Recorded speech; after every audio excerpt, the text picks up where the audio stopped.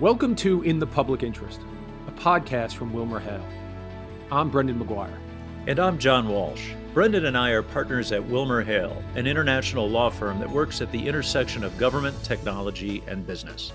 In this episode, John is joined by fellow WilmerHale partner Peggy Odom, Professor Dan Farber from UC Berkeley's Center for Law, Energy, and the Environment, and Mars Hanna, the head of sustainability and climate policy at Google, for a fascinating conversation about climate change. The topic is one that is, of course, unavoidable these days. It's in the news, in our politics, in our weather reports, and it's become a very hot topic in the private sector. Our panel will dive into a discussion about the regulation and policy responses we can expect to see from the government and private companies over the next 4 years, and how companies are preparing. And now, on to the episode. We hope you enjoy it. As President Biden's first executive orders demonstrate, climate change is now at the heart of federal environmental policy. But regardless of who's in the White House, the private sector has focused on this very important topic for years. For example, Google recently announced that it will run entirely on carbon-free energy by 2030. Today, I'm joined by my fellow WilmerHale partner, Peggy Odom, co-chair of our Energy, Environment, and Natural Resources practice. For over 16 years, Peggy has focused on complex environmental litigation and regulatory compliance matters spanning really the entire country. Peggy, Professor Farber, and Mr. Hanna work at the forefront of climate change issues, and we hope you'll enjoy their dynamic discussion on this very important and timely topic. And with that, Peggy, I'm going to hand it over to you. Hi, I'm Peggy Odom. I'm the co-chair of WilmerHale's Energy, Environment, and Natural Resources Group, and I'm delighted to welcome Mars Hanna and Professor Dan Farber today to discuss a topic that is, without a doubt, one of the most critical policy issues of the day, climate regulation. Let me begin by introducing our guests. Mars Hanna is the head of sustainability and climate policy for Google. Prior to joining Google, Mars was a director at a company that provides software for the utility sector. Mars has also worked on climate and energy policy in the government, having served in both the State Department and the Department of Energy. Professor Dan Farber is the Sho Sato Professor of Law at UC Berkeley and the director of Berkeley's Center for Law, Energy, and the Environment. Dan was a Supreme Court clerk for Justice John Paul Stevens and has devoted his distinguished legal career to teaching and writing about environmental and constitutional law. Welcome to you both. Professor Farber, let's begin with you. Climate change was at the core of President Biden's campaign platform, the Biden Plan, which is not to be confused with the Green New Deal. And now climate is the centerpiece of President Biden's first set of executive orders, which aim to tackle climate change through a whole-of-government approach with the goal of achieving net zero greenhouse gas emissions by 2050 and carbon-free electricity by 2035. To achieve these goals, can you tell us what roles you see Congress playing, the federal agencies that would be part of this whole-of-government approach, and finally, what role do you see individual states playing? Hi, it's great to have the chance to talk with you today. In terms of legislation, Congress had plans for really big climate legislation through Congress, but they lost seats in the House and they have a razor-thin majority in the Senate, really could not be any slimmer. And that means the legislative plans are going to have to be scaled down. For example, the Clean Future Act, which the House Energy Committee is drafting, is a lot more moderate than the Green New Deal. But still, it would be very, very tough to get through the Senate. I think probably the most promising option is a green infrastructure bill. It wouldn't impose regulations, but it would really accelerate the adoption of renewables, battery storage, new transmission, and other new technologies. So that would be a really big deal. That would move us forward a lot. Other legislation, I think, is going to be more small scale. I could see legislation dealing with the transmission system, which we really need, for example. At the agency level, our center actually put together a roadmap for Biden. Trump rolled back well over 100 of Obama's environmental regulations, many of them on climate change. And one of Biden's first orders of business is going to be to start undoing those, which has already begun. But it's going to take a long time to work through the list. We tried to set some priorities that we thought might be helpful to the administration. I think at least on some of these matters, we're going to see ramping up of regulation, especially on fuel efficiency standards for vehicles and methane leaks from the oil and gas industry. Methane's a very potent greenhouse gas, so that's a big deal. I think you also asked about what was going on outside of Washington, and I think we're going to see states continuing to move ahead aggressively. California is charging ahead. I think New York will be. A number of other states have set ambitious targets, and I think they're going to keep going forward. I think knowing that the federal government has their backs will encourage more state activity. And finally, coal will continue to decline even as it did under Trump. And that's good news both for addressing climate change and for public health. Turning to you, Mars, can you tell us how the Biden administration's climate focus impacts what Google is doing in the sustainability and climate space? Certainly. Well, first of all, let me say thank you so much, Peggy and John, for the opportunity to chat with you today. This is an issue we care deeply about. Sustainability and climate action has been a core value for us since our founding in 1998. We've been carbon neutral for our operations since 2007. We've matched 100% of our electricity consumption with renewable energy every year since 2017. And now we're working to build solutions across our operations with our partners and for our users that are going to help enable everyone everywhere to take action on climate. Policy is one of the most critical areas of work for us and for solving climate change. And we've long been engaged in advocating for policy solutions that are going to help accelerate a clean energy future.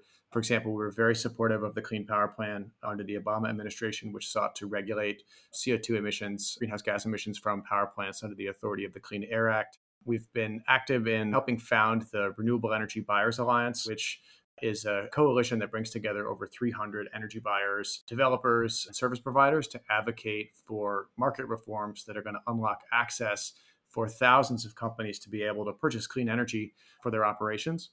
And we've worked with state regulators, utilities, and state legislatures and other electricity customers in a number of states around the country, including Georgia, North Carolina, Minnesota, Nevada, and beyond, to help establish programs for customers in these states to be able to purchase clean energy for their operations. So turning to the Biden administration, I think we are very encouraged by the administration's ambitious approach to tackle climate and their central focus on this issue, as you said, across all areas of the federal government. In particular, we're excited about the efforts to create a 100% clean electricity system. We should be very clear that this is an extremely ambitious goal. Reaching 100% clean energy by the timeline the administration seeks requires accelerating the pace of carbon-free technology deployment by 4 times compared to the historic rate. So to achieve this kind of acceleration, we see very important roles for policies like a national clean energy standard that are going to help put goalposts and timelines in place for markets, for buyers, for utilities, and other load-serving entities to rapidly decarbonize in the timeframe that's needed. At the same time, we know that ensuring this transition is cost-effective is a paramount goal, and ensuring that the burden is limited on Americans and on energy customers. We found that one of the most effective tools for ensuring cost-effectiveness is market competition. And so to that end, we are very supportive of expanding and improving wholesale electricity markets that can help create an open platform for energy technologies to compete and for customers to benefit from lower energy costs. And lastly, we know that infrastructure investment is essential. Dan spoke about this a moment ago, and we couldn't agree more that investing in transmission expansion and other cost-effective measures that are going to bring clean energy from the resource-rich areas of the country to load centers is very important. So we look forward to engaging with all of these issues across the federal government. Thanks, Mars. Google is obviously deeply committed to climate issues and has long had a climate policy seeking to reduce its carbon footprint. Can you help our audience understand where that commitment comes from? We're increasingly seeing tech companies and other companies in non-extractive sectors make public pledges to make their operations carbon neutral. In fact, just today, FedEx announced its commitment to carbon neutral operations by 2040. Where does that motivation come from, particularly given that many people don't see tech companies as major contributors to the climate problem? So this has been an issue that we've been active on for a very long time, and it's something that goes to our values as a company and what we care about and who we want to be. It's something that our founders, Larry and Sergey, are personally passionate about. Our CEO, Sundar Pichai, and many of our executives, including Ruth Porat, our CFO, and others, know that this is a critical issue that we need to be engaged in supporting. Beyond that, we also see this as a tremendous business opportunity and an important area for demonstrating financial value and shareholder and stakeholder value. We know that in a growing number of markets around the world, clean energy is the cheapest resource that is available on the grid. So if we are able to supply our data centers with zero carbon energy resources, we can reduce our costs, we can hedge against fuel price volatility, and a number of other financial benefits that come from supplying your facilities with carbon-free resources. Beyond that, we know that technologies like artificial intelligence and machine learning have great potential to help industries across the world decarbonize through applications that will help them increase energy efficiency. We know there's a lot of financial value for companies and stakeholders across the chain. And then finally, we know this is an issue that's important to our users and important to folks that interact with Google. And we know that building core products and building sustainability into what we do is something that's important to them. And we want to be responsive to user requests.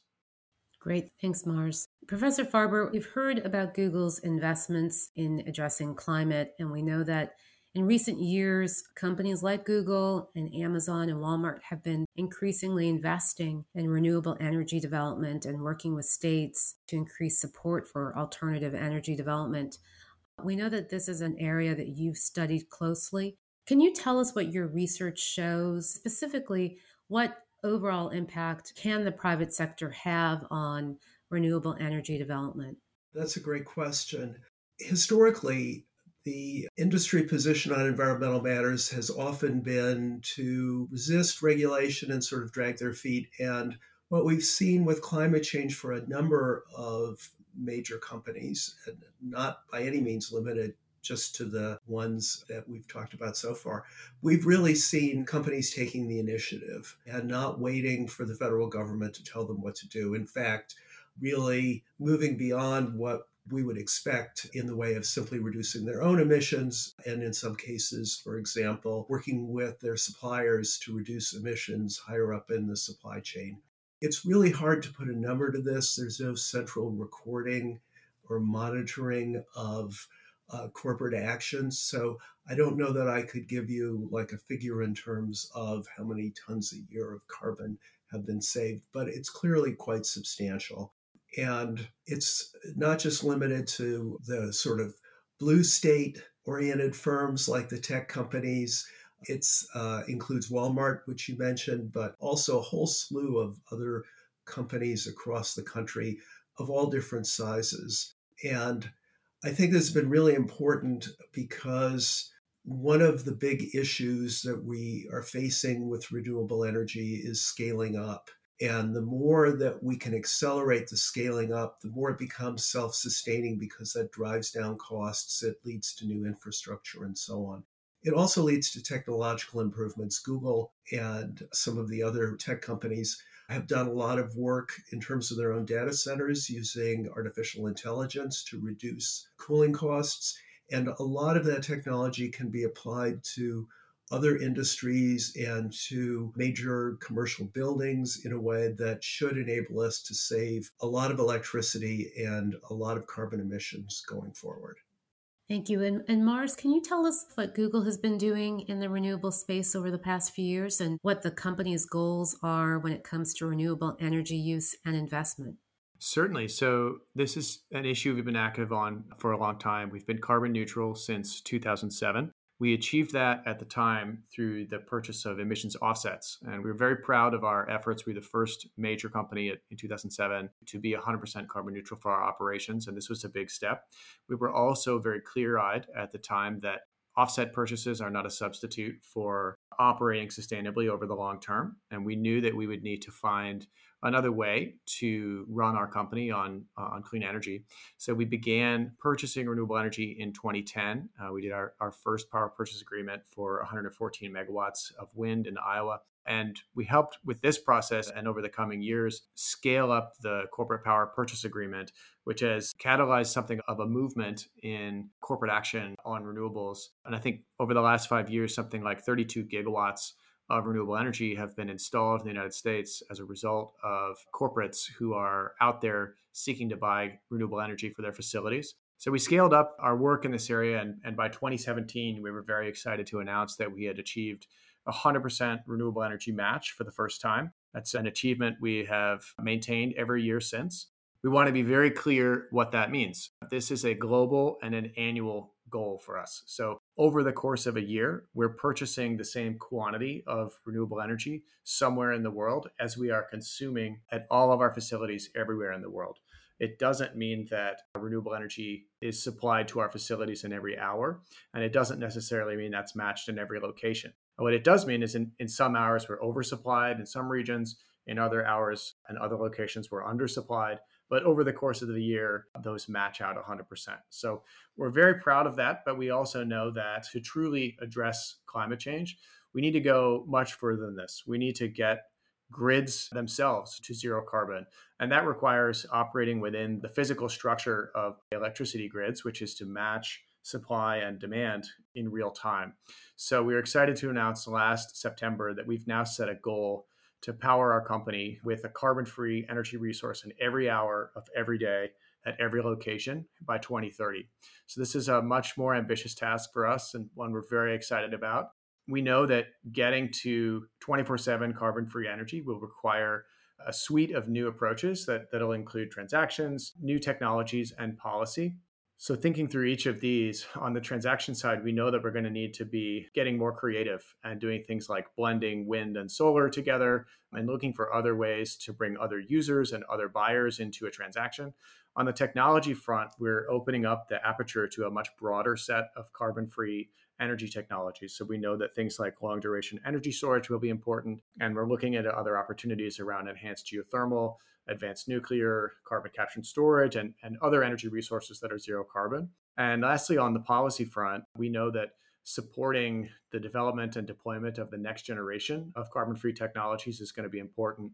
So we're leaning into that effort, as well as efforts to expand markets and empower customers to take control of their energy use. You talked about what's motivating Google to really pursue these very ambitious climate goals. I'm hoping you can expand a little bit about that, because we're seeing private companies focus increasingly on legal and business risks presented by climate change. And I think that's due in part to investor demands for voluntary climate risk disclosures and customers becoming more interested and more activist in terms of how companies are looking at climate and other environmental, social, and corporate governance risks. Can you tell us how Google looks at this and what role, if any, outside stakeholders play with respect to Google's actions in the climate space? Certainly. I think for us, the motivation for action really comes from inside, from the values, as I mentioned, of who we want to be as a company and the importance of taking action on this issue. That's why we're now in our third decade of action. So it really goes back to our values and to important business opportunities and business sense at the end of the day. So it's something that we will continue to be active on, regardless of the policy environment that we operate in, and something that we're very passionate about.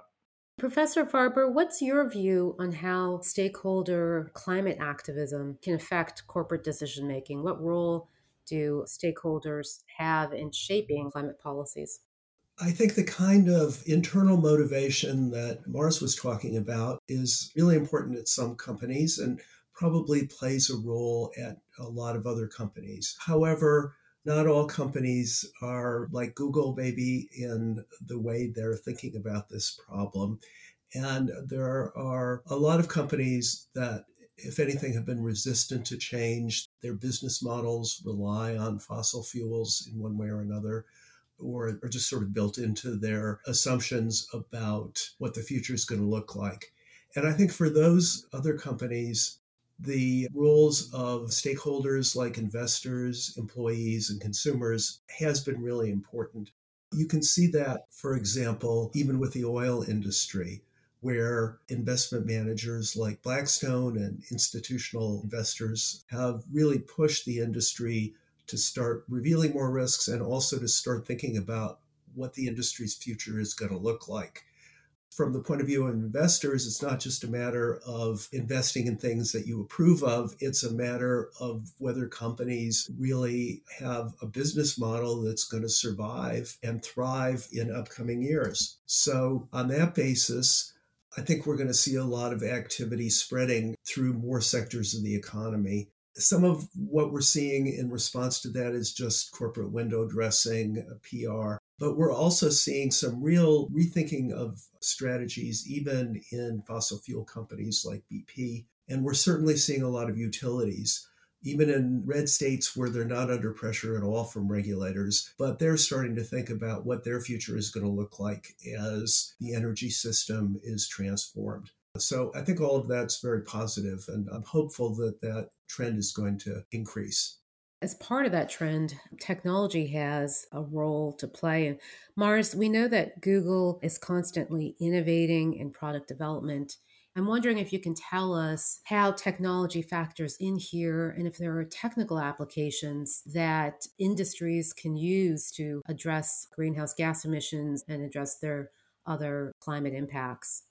Certainly. So technology is the secret sauce that makes Google work. And it's something we are committed to deploying in the climate space. We know that no company alone can solve this issue. And it's important for us to be building products and services and technologies that can help industries and users take action on climate change. We're doing this in a couple different ways. With our partners, we are building solutions that are going to help cities in particular and city policymakers develop low carbon action plans. So we have a platform called the Environmental Insights Explorer that brings together aggregated and anonymized data from Google Maps about transportation emissions, building emissions, solar rooftop potential, and other environmental data sets in a city. And we can surface those at a municipal level and use that as a baseline for city policymakers to set mitigation goals, set solar rooftop installation goals, and design policy interventions using high quality on the ground data.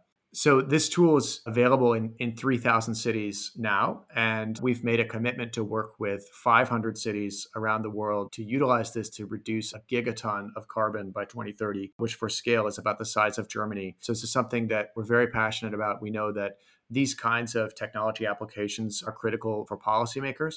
Industry is an important constituency as well. Dan mentioned earlier some of the work we're doing around artificial intelligence for our data centers. We've deployed AI within our facilities to help optimize the energy consumption of the building. And we found that when we do this, we're able to get a 30% reduction in the electricity that's used for cooling. And this is on top of all of the design and operational work we've done to operate some of the most efficient data centers in the industry. So we think that that kind of technology has substantial applications for other industries around the world. And we're now making this available to commercial buildings, industrial facilities, other data centers, and other large complex entities that can benefit from this kind of systems optimization. Beyond that, we're helping support other uses of AI that are going to lead to mitigation and adaptation solutions. So, for example, we're using AI to improve flood forecasting in India and then use that information to target hyperlocal alerts so that those who are going to be impacted most by a changing planet can use technology to adapt to climate change. We're working with organizations like Climate Trace, which is a consortium of organizations in the AI space that are committed to using AI for remote emissions measurement. And I think there'll be some exciting announcements from that consortium in the coming months. So we're very excited to be supporting platforms and using our technology. That's great. One last question to each of you. The Biden administration has certainly been very, very active with respect to climate already with the executive orders it's issued. And there certainly seems to be momentum within the administration. And the United States' resurgence on the international level is all very encouraging. But for those who may be skeptical about real change happening in addressing climate, can you tell us what you are hoping to see as next steps from the administration or next steps at large in terms of climate? What are some of the key next steps that you think are important to sustaining the momentum that we're already seeing? We've seen over the last 6 to 9 months a tremendous gain in momentum on this issue, both nationally with the focus that the administration has placed on this issue, with the number of utilities and states that have committed to getting to zero carbon energy grids. We've seen countries like Japan and South Korea commit to 100% net zero economy goals by mid-century. China has taken on a net zero goal by 2060. The European Union continues to invest in the European Green Deal. They've increased their targets for 2030 to 55% reduction. So we've really seen an unprecedented advance in political momentum.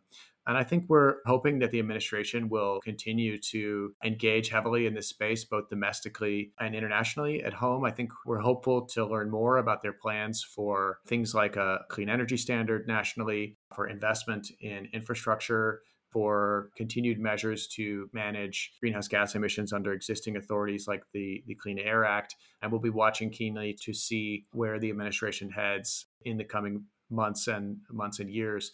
On the international front, COP26 is certainly going to be a major moment for the world. And we're excited by the appointment of Presidential Envoy John Kerry to help lead the charge for the administration going to the COP this year. And we'll be watching and doing our best to support a really robust outcome at the COP. So lots to do. Yeah, I certainly agree with all that. I think the administration is really dead serious about addressing the climate issue. It's a high priority for them. They have the advantage of working in a context where a lot of major firms are already wanting to move in this direction. A lot of states are already wanting to move in this direction. And frankly, the market is telling us that economically it's the right way to go. I think we can expect to see a bunch of regulatory things coming out of EPA, out of Interior, out of the Securities and Exchange Commission about corporate disclosures, out of the Federal Energy Commission over utility regulation over the next couple of years. I think the hallmarks of this administration's actions are going to be connecting the climate issue with jobs and economic success. I think that's really important in terms of generating political momentum. And I think we're also going to see a lot more emphasis than we've had in the past on climate justice, on making sure that communities are not left behind by this change. And I think that's also going to be not only worthwhile for its own sake, but I think it will also pay political dividends in deepening support for the administration's actions. So I'm actually pretty optimistic. The challenges we're facing are enormous, and we shouldn't minimize that. But I'm hoping that we're at last at the point where we're ready to really roll up our sleeves as a country and get to work on the issue. Thanks so much, Mars and Dan, for sharing your insights with us today. For our audience, if you'd like to learn more about the work that Mars and Dan are doing on climate and sustainability issues, please see Google's climate goals at sustainability.google. And you can learn more about Dan's work on the UC Berkeley webpage for the Center for Law, Energy, and the Environment. Thank you. Thanks, Peggy, Mars, and Dan for sharing with us today. I'm sure I'm not alone in saying that I'm very interested to see what happens next in this important area. And thank you, everyone, for joining us on this episode of In the Public Interest. We hope you'll join us for our next episode as well. If you've enjoyed this podcast, please take a minute to share it with a friend and subscribe, rate, and review us wherever you get your podcasts. See you next time on In the Public Interest.